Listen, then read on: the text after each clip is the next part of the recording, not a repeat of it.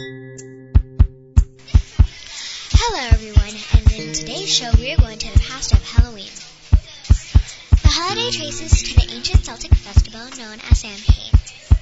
During the Samhain festival, some people wear costumes to not be recognized by the evil spirits. People came to believe October 31st, the Living and the Dead, took over before the beginning of the new year. October became Hallows Eve, a time where the ghosts of the dead could return and destroy the harvest that was stored for winter. The trick-or-treat might have came from the festival too. Poor children in Britain and Ireland went door to door and received food in exchange for the promise of praying for the giver's dead relatives on All Saints' Day. Thank you for listening.